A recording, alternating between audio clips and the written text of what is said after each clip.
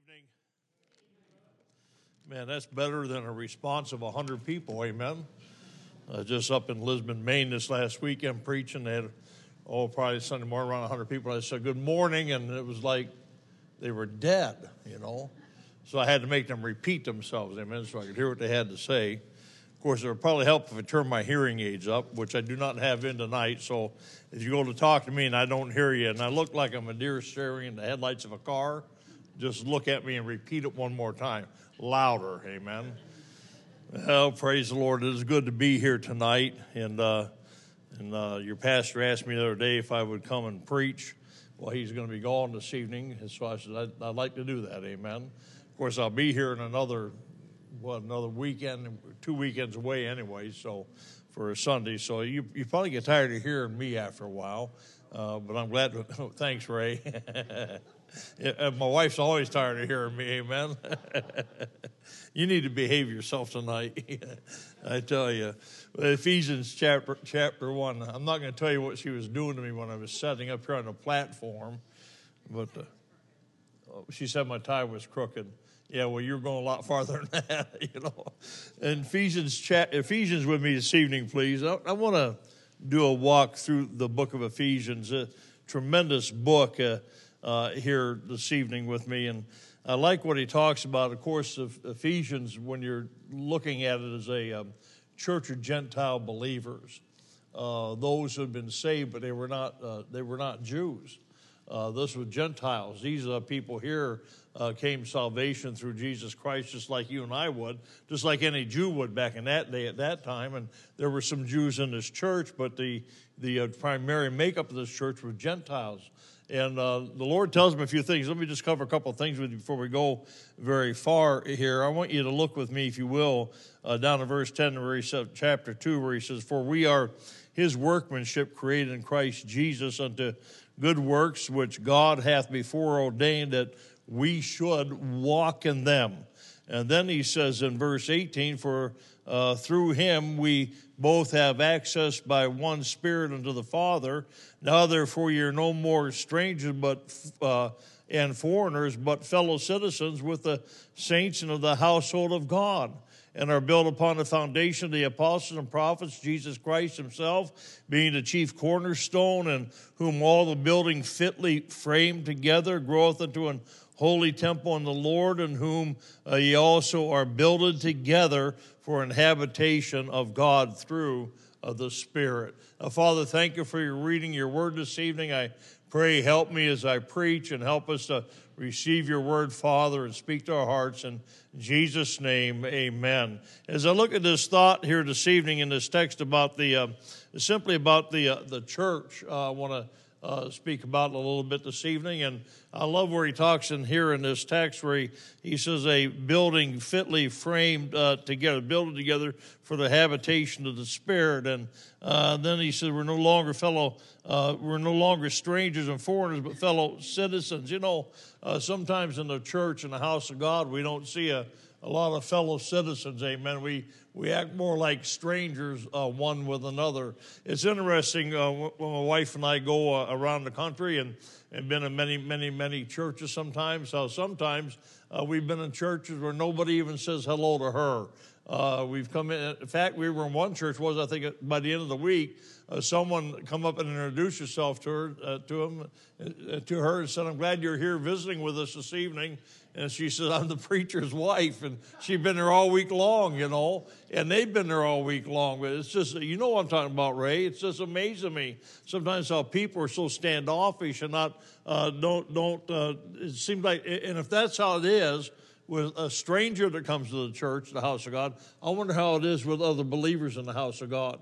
Well, when somebody comes in your doors, amen, and this is not the message, we'll get to that in a little bit, but when somebody comes to your door, should we make them feel at home, amen? Should we make them want to feel welcome to the house of God, that they might enjoy not just coming together to hear the word of God and coming together to sing, but they might enjoy the fellowship of other individuals in the house of God, amen? I think that sometimes we miss something as believers in Jesus Christ. I like what he says, "in whom all the building fitly framed together." fitly framed together down there in verse 21. Fitly framed together, groweth unto an holy temple in the Lord. Fitly framed together. That's the idea. In fact, Brother Ray will tell you, I've been on a few projects with him over the years where I've been preaching once or twice, working during the day, and I'm preaching at night, and he'll tell you, I don't know much about fitly framing anything together, amen. And it's more like this, Brother Mike, you cut this board, and this is how long it needs to be. And then he'll say, you cut that 3 times, it's still too short. That's my kind of fitly framing together. And we'll laugh at each other sometimes, and they'll laugh at me. I got to tell you a story. Many of you don't know, you don't know who Brother Don Merritt is, but we were in a church in Alabama, and he's up on a platform, and he's about 10 or 12 feet up in the air, and he's working on that window, Ray, in that one church down there in Roanoke.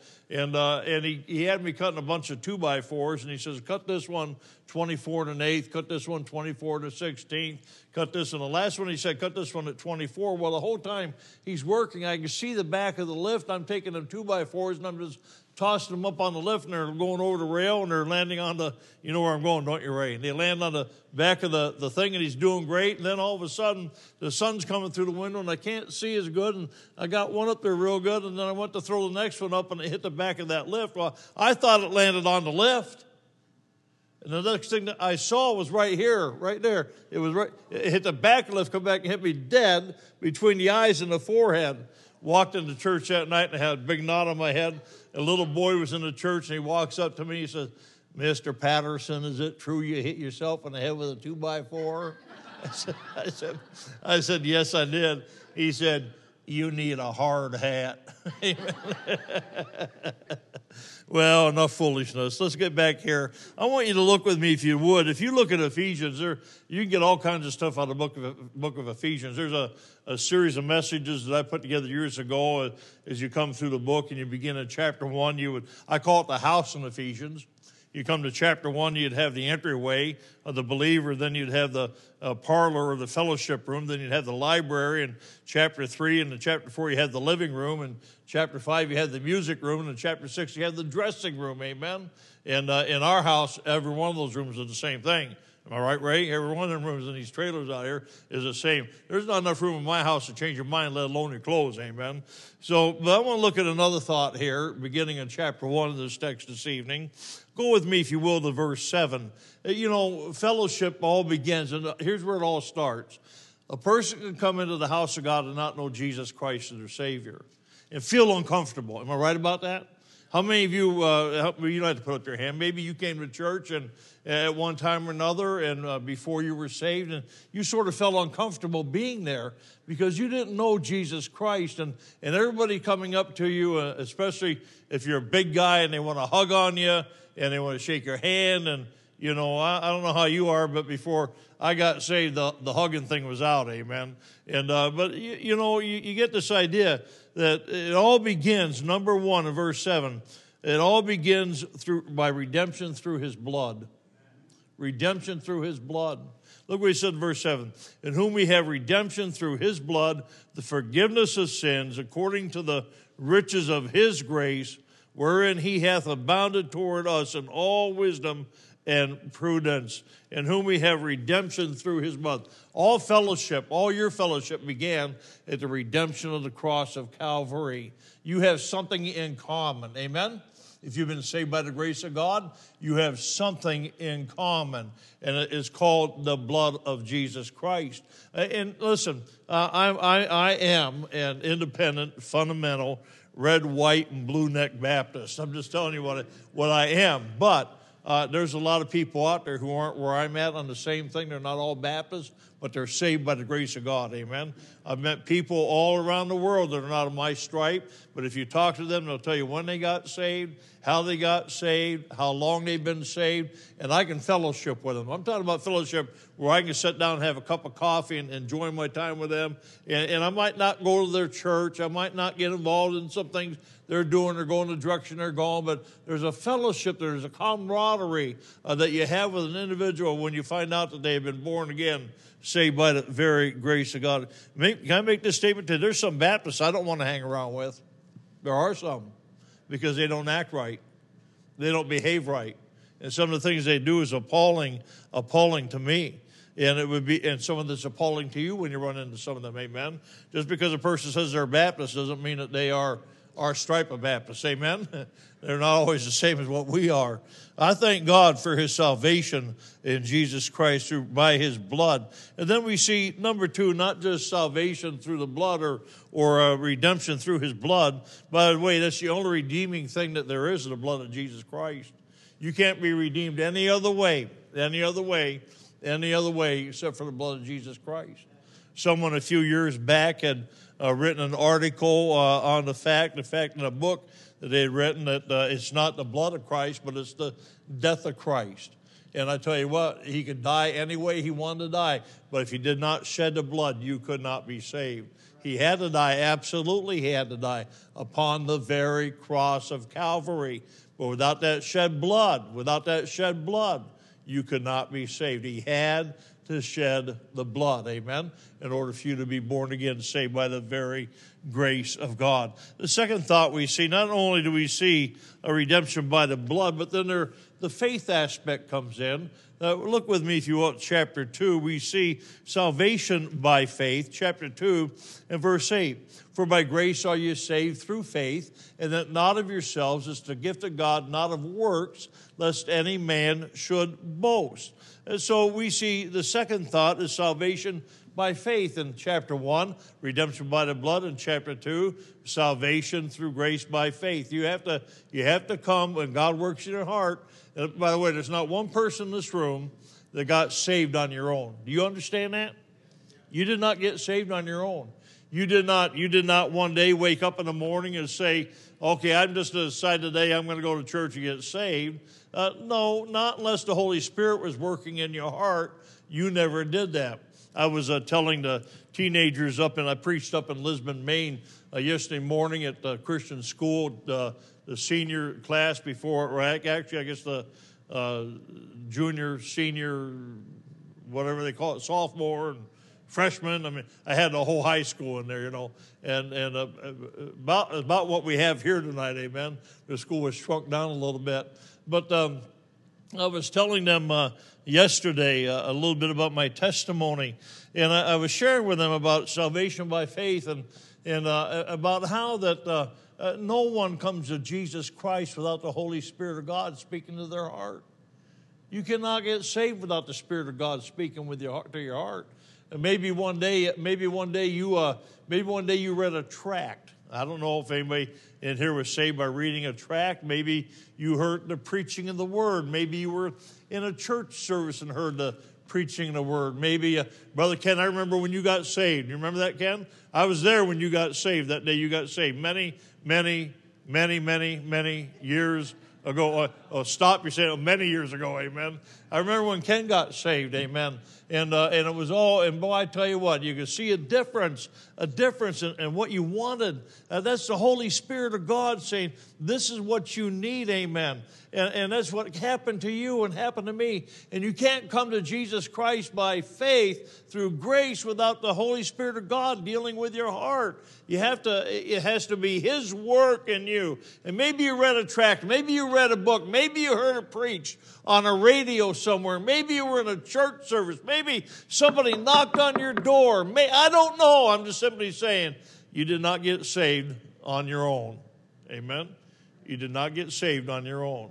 Somebody gave you the gospel, and the Holy Spirit showed you in your heart what you needed to do, and you trusted Christ. I was telling the teenagers up there that I probably heard the gospel at least, no doubt in my mind, 20 to 25 times, and maybe even more than that before I ever got saved. And it just never made sense, Didn't want it, didn't want to hear it, didn't want to listen to it, didn't desire it, didn't want to have anything to do. I could care less about anybody or anything else. But boy, I tell you, that day when I got saved, the Holy Spirit was on me so much and convicting my heart for about almost 2 years. I was under such great conviction. I don't know why I didn't get saved before that 2 years was up, Brother Ray. I don't know why. But boy, I thank God that He left me live long enough to put my faith and trust in Jesus Christ. Amen. It comes through faith for you and I. He said, for by grace are you saved through faith, and that not of yourselves is to get to God, not of works, lest any man should boast. But look with me in chapter 3, if you will, for a little bit. We see redemption by the blood. We see salvation by faith. And then in chapter 3, look with me, if you would, please, down to verse 5 and verse 16, I believe is what I want.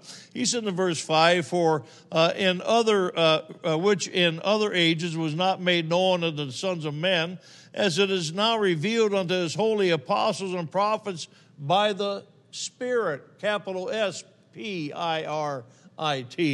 And then look down at verse 16, that he would grant you according to the riches of his glory to be strengthened with might by his Spirit in the inner man. Not only does he lead you by the Spirit, we see the work of the Holy Spirit, where the work of the Holy Spirit brings you under convicting power to help you grow in the very grace of God. He doesn't only draw you to salvation the Father gives, but the Holy Spirit works in your heart and brings you to that point of conviction, but he brings you to that point, the same thing in your Christian life as a believer in Christ.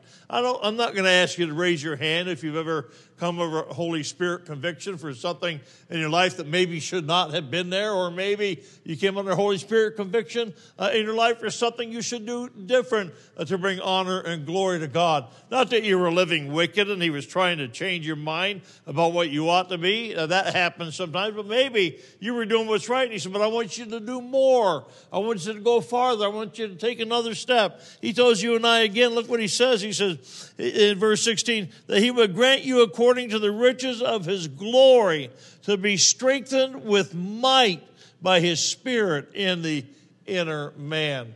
Oh, God's desire is to strengthen you by his might, by the Spirit in the inner man.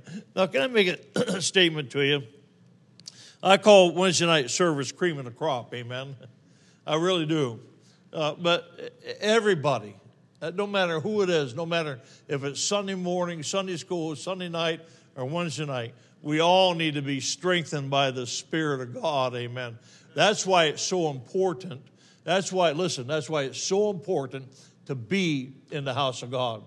That's why it's so important to be in your Bibles. That's why it's so important to be in prayer. That's why it's so important to study. That's why it's so important to have Bible study. That's why it's so important to have discipleship, that you might grow in the very grace of God as a child of God, as the Holy Spirit will lead you. I'll guarantee you, when you got saved, unless you were saved as a little child and grew up in a church and heard all the stories and heard all the truths and heard all the things, there were some things as you were growing as a child of God, as you were growing after you got saved as a child of God, that God showed you in his word that changed your mind about some things. Am I right about that? Amen? Am I right about that?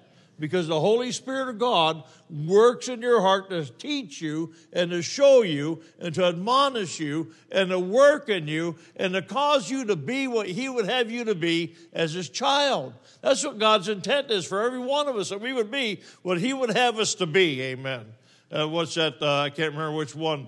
I think it was one of the military branches. Be all that you can be. Was that the Army or the Marines or the Navy or the Air Force? One of them, amen. It don't matter. They all want you to be all that you can be. Am I right about that? Amen. Well, you know, we ought to be all that we can be in Jesus Christ. All that we can be in Jesus Christ. I'm wondering maybe some of us just need to go back to boot camp. Amen. As Christians. Let's go back to boot camp as Christians and learn some things all over again, you know, and get trained up again in the Word of God, in the things of God. Can I make this statement to you? You're never too old to learn something new. You're never too old. You ought to be learning every day as you read the Bible. The Word of God ought to work in your heart in such a way every day that your mind is changing continually. Changing continually. Amen? We ought to be thinking different every day than what we did the day before. What is that? That's the Holy Spirit of God showing you and teaching you through the Word of God that you might become what He would have you become as a child of God. Look with me, if you will, not only in chapter 1, chapter 2, and chapter 3, but go to chapter 4 with me, if you would, please. And we don't just see the redemption by the blood, salvation by faith, and the work of the Holy Spirit of God, but we see, I got here, the work of the body. The work of the body, that's you, that's me. This is the body of Christ. Look what he says in verse 11. Now, I'm skipping a lot of verses. I want to focus in on just some specific ones with you here in Ephesians. Look what he says here in verse 11. And he gave some apostles. And we know there are no apostles today in the term that we know the apostles back then, 2,000 years ago. And he gave, and some prophets. There are no prophets today like there were 2,000 years ago. And some evangelists. We know that there are evangelists, but maybe not even the term that they were originally. Amen. We do what we think we ought to do as evangelists. I do what I think I ought to do. Somebody asked me one time, he said, "Are you an evangelist, Mike?" I said, "Well, yeah, I'm probably more a revivalist than I am an evangelist." Amen. I just preach. Hallelujah. I know some guys out there that are the guys out there that every day knock on doors. Every day, where they're out knocking on, hand out tracts and handing out material. I don't go out every day. I don't go out as much as I used to. I can't hardly walk anymore. I don't go out like I used to anymore. But some guys are out there. That's all they do. And they're always leading a soul to the Lord. I know of a fellow over in Pennsylvania that claims, I'm assuming he's done it, that he leads somebody to the Lord every day. Every day. D.L. Moody used to witness to somebody every day. He would say to the Lord, he said, "I won't go to bed, Lord, until I witness to somebody every day." And I don't know if he led a soul to Christ every day, but one day he gets up and it's raining outside and he goes home and he goes up to his room and he takes off his boots and he takes off his clothing, puts on his bed clothing, and he lays down in bed, he says in his book. He laid down in his bed and he just about ready to shut his eyes, and he said, "I did not witness to somebody that I need to witness to." And he said, "Okay, Lord." And he got up and he put his overcoat on over his pajamas. Got his galoshes on. That's rubber boots. And then he we don't wear them anymore, do we? And then he put an umbrella, his hat on his head, an umbrella, and he went and he walked down in his out of the apartment, and he walked down on the street, and there was a man standing underneath the street light there, and he walked up and witnessed to him and led him to Jesus Christ. Amen.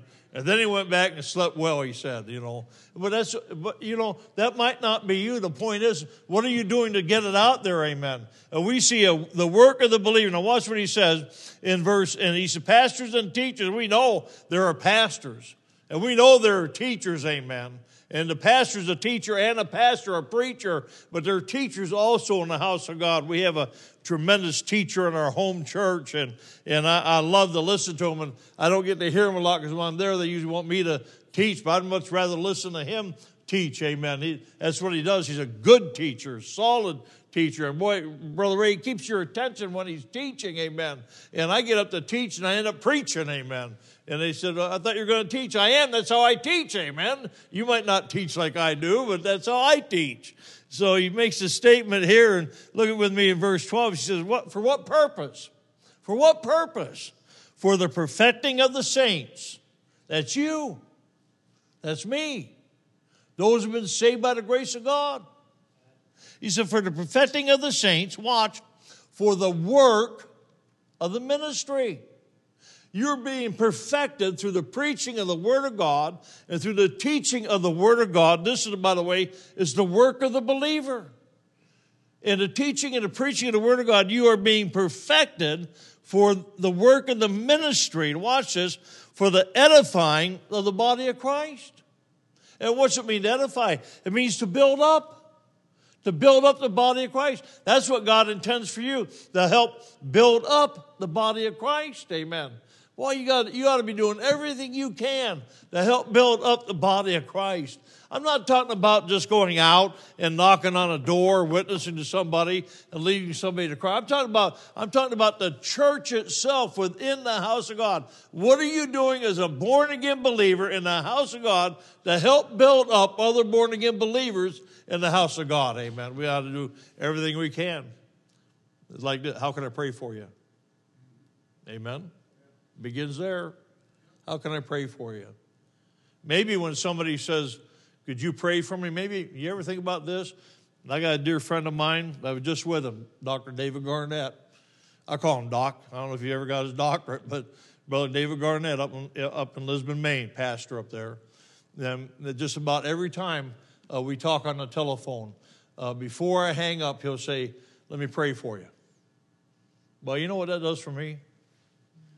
Amen. And how he prays just blesses my heart to hear him say, let me pray for you. I called Dr. Don Green at Lansing, Michigan. Said, let me pray for you. Amen. It just blesses my heart. How about, and listen, and if I call them and say, listen, this is going on, well, let me pray for you. I always began to wonder about this a long time ago. How many times I've done this, somebody said, pray for me, and I said, okay, you don't pray for them. I wonder if we just took a moment right then and there and say, all right, let me pray for you. And just bow our heads and said, Lord, have your way in this situation that you be honored and glorified. I just wonder how many times that would help to benefit the house of God. To build. You know why? Because you care. You care. Amen? And ought not we to care one for another? All right. Ought not we to care one for another? Well, I think that's a little better. Well, we ought to. We really ought to. For perfecting of the saints, for the work of the ministry, for the edifying of the body of Christ. By the way, let me throw this in there, so your pastor's not here, so I won't embarrass him. I've been told I embarrass pastors sometimes, amen. Well, let me make this statement to you. The pastor can't do it all. I was a pastor, let me tell you, we think we can, but we can't. The pastor cannot do it all. He needs people to come alongside and help. Why? Because the Bible says you are to be part of the work of the ministry for Jesus Christ, amen. For the perfecting of the saints, edifying of the believer, building up of the house of God. It's not just somebody said one time, well, we hired a pastor for that. No, that's a stinking lie. Can I tell you why? Because there's no church in America, and if they do hire a pastor, they ain't worth their salt. When a pastor comes to the house of God, here's what you do. You recognize the call of God in the man of God's life, and you accept that call. But you don't hire anybody to do anything. Not the man of God. You recognize God's call in his life. So that's why it takes all of us to work together. Amen. He's not a hireling. He's a man of God. He's not a hireling. He's not going to be able to keep everything together all the time, no matter how hard we try. Sonny, no matter how hard the preacher tries, you can't do it. It just ain't going to happen. No matter how hard we try. I watch my pastor. Boy, I thank God for my pastor. I really do. Love him in the Lord, no matter how hard he tried. We got some people still cause problems, amen. And I think we have a church that loves each other. I'm never there, so I can't say that 100%.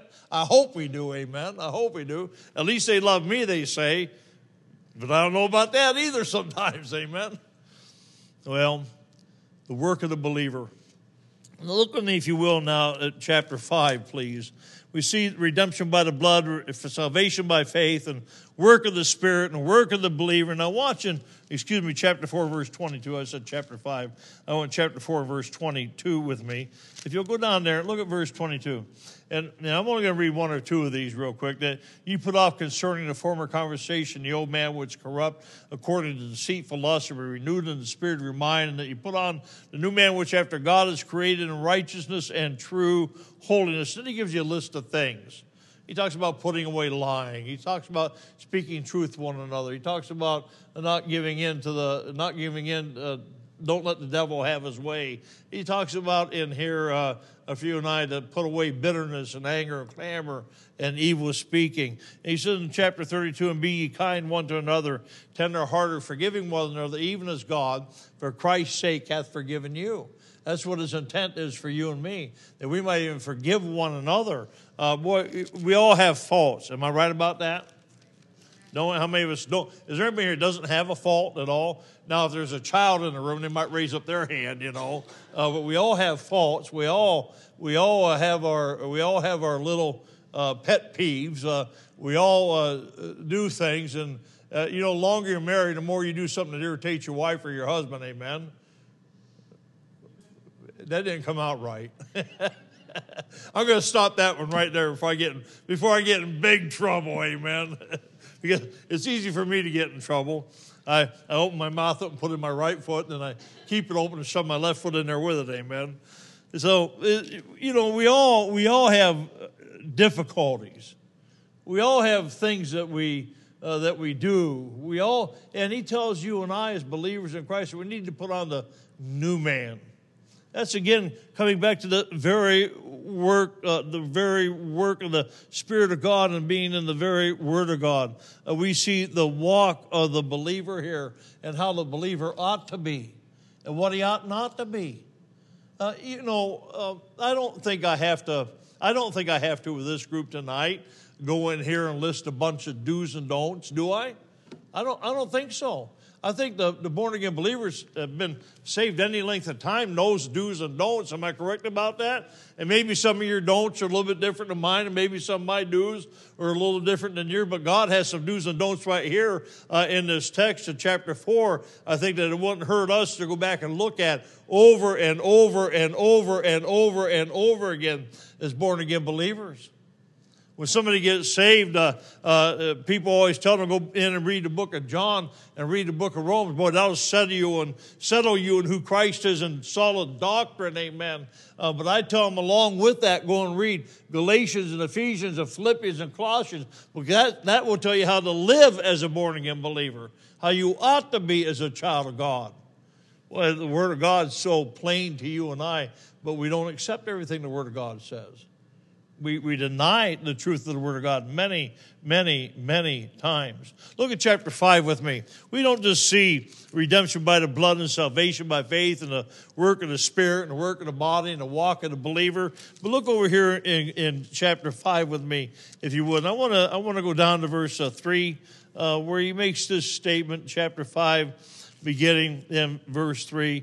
I do like what he says in verse 2, and walk in love as Christ also hath loved us and hath given himself for us an offering and a sacrifice to God for a sweet-smelling savor. The things we do on our life ought to be a sweet-smelling savor to God. But watch what he says. He says that's what it ought to be. So he said, but fornication and all uncleanness and covetousness, let it not be once named among you as become as saints. Did you pick up on that again? But fornication, all uncleanness or covetousness, let it not be once named among you as become as saints. Those things ought to be put away, man. Amen? But look what else he says along the same thought. Neither filthiness, nor foolish talking, nor jesting, which are not convenient, but rather giving of thanks. For this we know that no whoremonger, nor unclean person, nor covetous man, who is an idolater, hath any inheritance in the kingdom of Christ and of God. Let no man deceive you with vain words, for because of these things cometh the wrath of God upon the children of disobedience. Be not ye therefore partakers with them? For ye were sometime, ye were. He's talking to the saints. He's talking to those who were saved. He says, ye were sometimes darkness. He didn't say that. Ray didn't say that's how you were all the time. Now, maybe you were. But he says, ye were sometimes. Some things you did were dark. Some things you did were totally wrong. Some things you did were out of character, even for an unsaved person sometimes. And now he's looking and he says, don't let this once be named among you. So it goes on to say, for ye were sometimes darkness, but now are ye light in the Lord, walk as children of light. Isn't that amazing? Amen. He said you were darkness, but now you are in the light. So walk as children of light. That means there ought to be a difference. He said, for the fruit of the Spirit is in all goodness and righteousness and truth, proving what is acceptable unto the Lord. So he said, have no fellowship with the unfruitful works of darkness, but rather reprove them.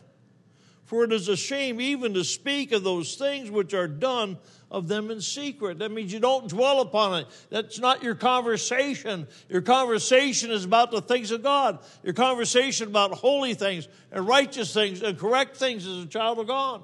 You're not out developing this conversation with somebody else about, oh, how good that was or how good it could be. No, my friend, he says, deny all that. Put that off. Get rid of it. And have no fellowship with the unfruitful works of darkness, but rather reprove them. Then, like we said, verse 13, but all things that are reproved are made manifest by the light, for whatsoever doth make manifest, whatsoever doth make manifest is light, or that's what comes forth or comes out for you and I as believers in Jesus Christ. Look with me, if you will, please. We just don't see here in these scriptures on redemption by the blood and salvation by faith, and then the work of the Spirit and the work of the believer, and then the walk of the believer, or the work of the body and the walk of the believer and separation of the believer. But we see the service of the believer. There should be some service in a believer's life, amen. Go with me to chapter 6 of our text. And look with me, if you will. Of course, if you went back to chapter 5 and you began all the way up in verse 21, he talks about submitting yourselves, and wives submitting unto your husbands, and husbands that love your wives. And then he goes on to talk about how the wife down in verse 33 is to a man is love his wife even as himself, and the wife see that she reverence her husband. Then he talks about children obeying their parents, and he goes on. He deals with the fact of fathers not provoking their children unto anger. He talks about servants being obedient unto their own masters, and we understand we don't see that today, amen, in our culture, the idea of servitude, the way that they were dealing with it here. But we are a servant of the Savior. Am I right about that? Amen. A servant of the Savior. Let's obey our master. He says, and then he talks about masters, do the same unto them, forbearing, threatening, knowing that your master in verse 9 also is in heaven. Neither is there any respect of persons with him. And then he goes on. I want you to look with me, if you would, right here, go back a couple verses where he says in verse 6, not with eye service as men pleasers. Not with eye service as men pleasers. He said, but as the servants of Christ, in verse 6, doing the will of God from the heart.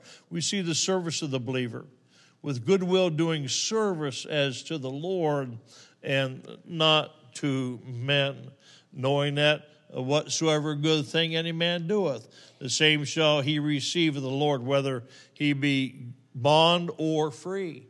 He said, if he's doing what's right, God's going to do the same. You want God's blessing in your life, amen? Don't you? I do. I don't know about you, and I believe God has blessed me beyond measure. And it's not all because of me. I want you to understand that. You know, God's good to us sometimes when we don't even deserve his goodness. Amen? Am I right about that? When we don't even deserve it, and we don't even understand it sometimes. But God is just so good to you and I. But there's a service for the born-again believer, for those who are saved, to serve the Lord, as to the Lord, he said, and not to men. What we do ought to be for his glory and for his honor, and not for our glory and not for our honor. And when we come into the house of God, we have to do our part as the children of God in service to the Lord. Not because the pastor has to ask us, but because we want to serve the Lord and do what's right as the children of God. Amen. I tell you, my friend, we ought to do everything we can to make people feel accepted in the house of God. Interesting, this last Sunday morning, I was preaching up in Lisbon, Maine, and we had two young ladies attend the church. One who got invited to the church with their children on a Sunday morning. The other one also, both, I don't know who invited the blonde-haired lady, but the darker-haired lady, one of the bus captains, invited her to the church for Sunday morning. And he said, I had no idea she was going to sit. She comes in. She ends up sitting between the pastor's wife and the pastor's daughter-in-law. You know, you ain't going to escape those two, let me tell you, amen. Hallelujah. And then the other one sat down next to, I think it was Miss Judy.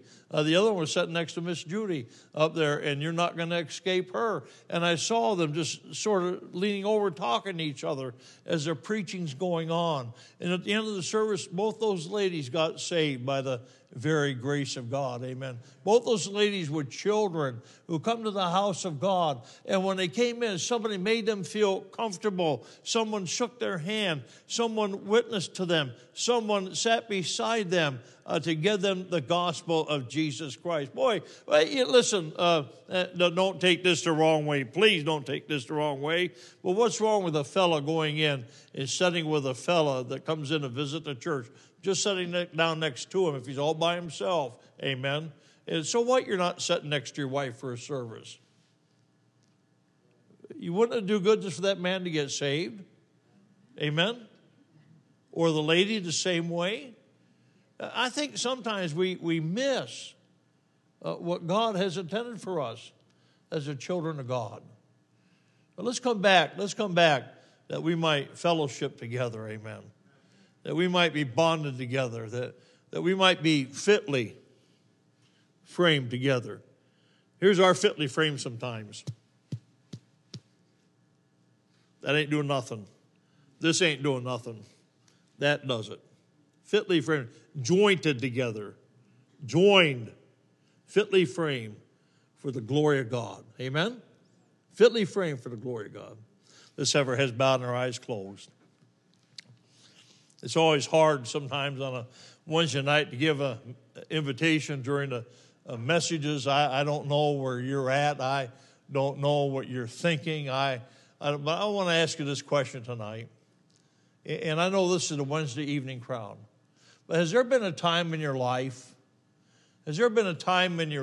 when you have asked Jesus Christ to forgive you for your sin and to save you by his grace? It's that simple. You cannot enter into the kingdom of God. You cannot have eternal life without knowing Jesus Christ. It's just that simple. You say it can't be that simple. It's just that simple. Putting your faith and trust in him, repenting of your sin, calling upon him, and asking him to save you by his grace. It's just that simple. Just that simple.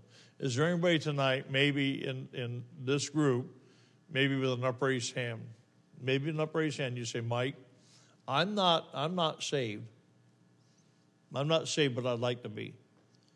I'd love to take the word of God and share it with you and show you how you're going to be sure that you have eternal life. Anybody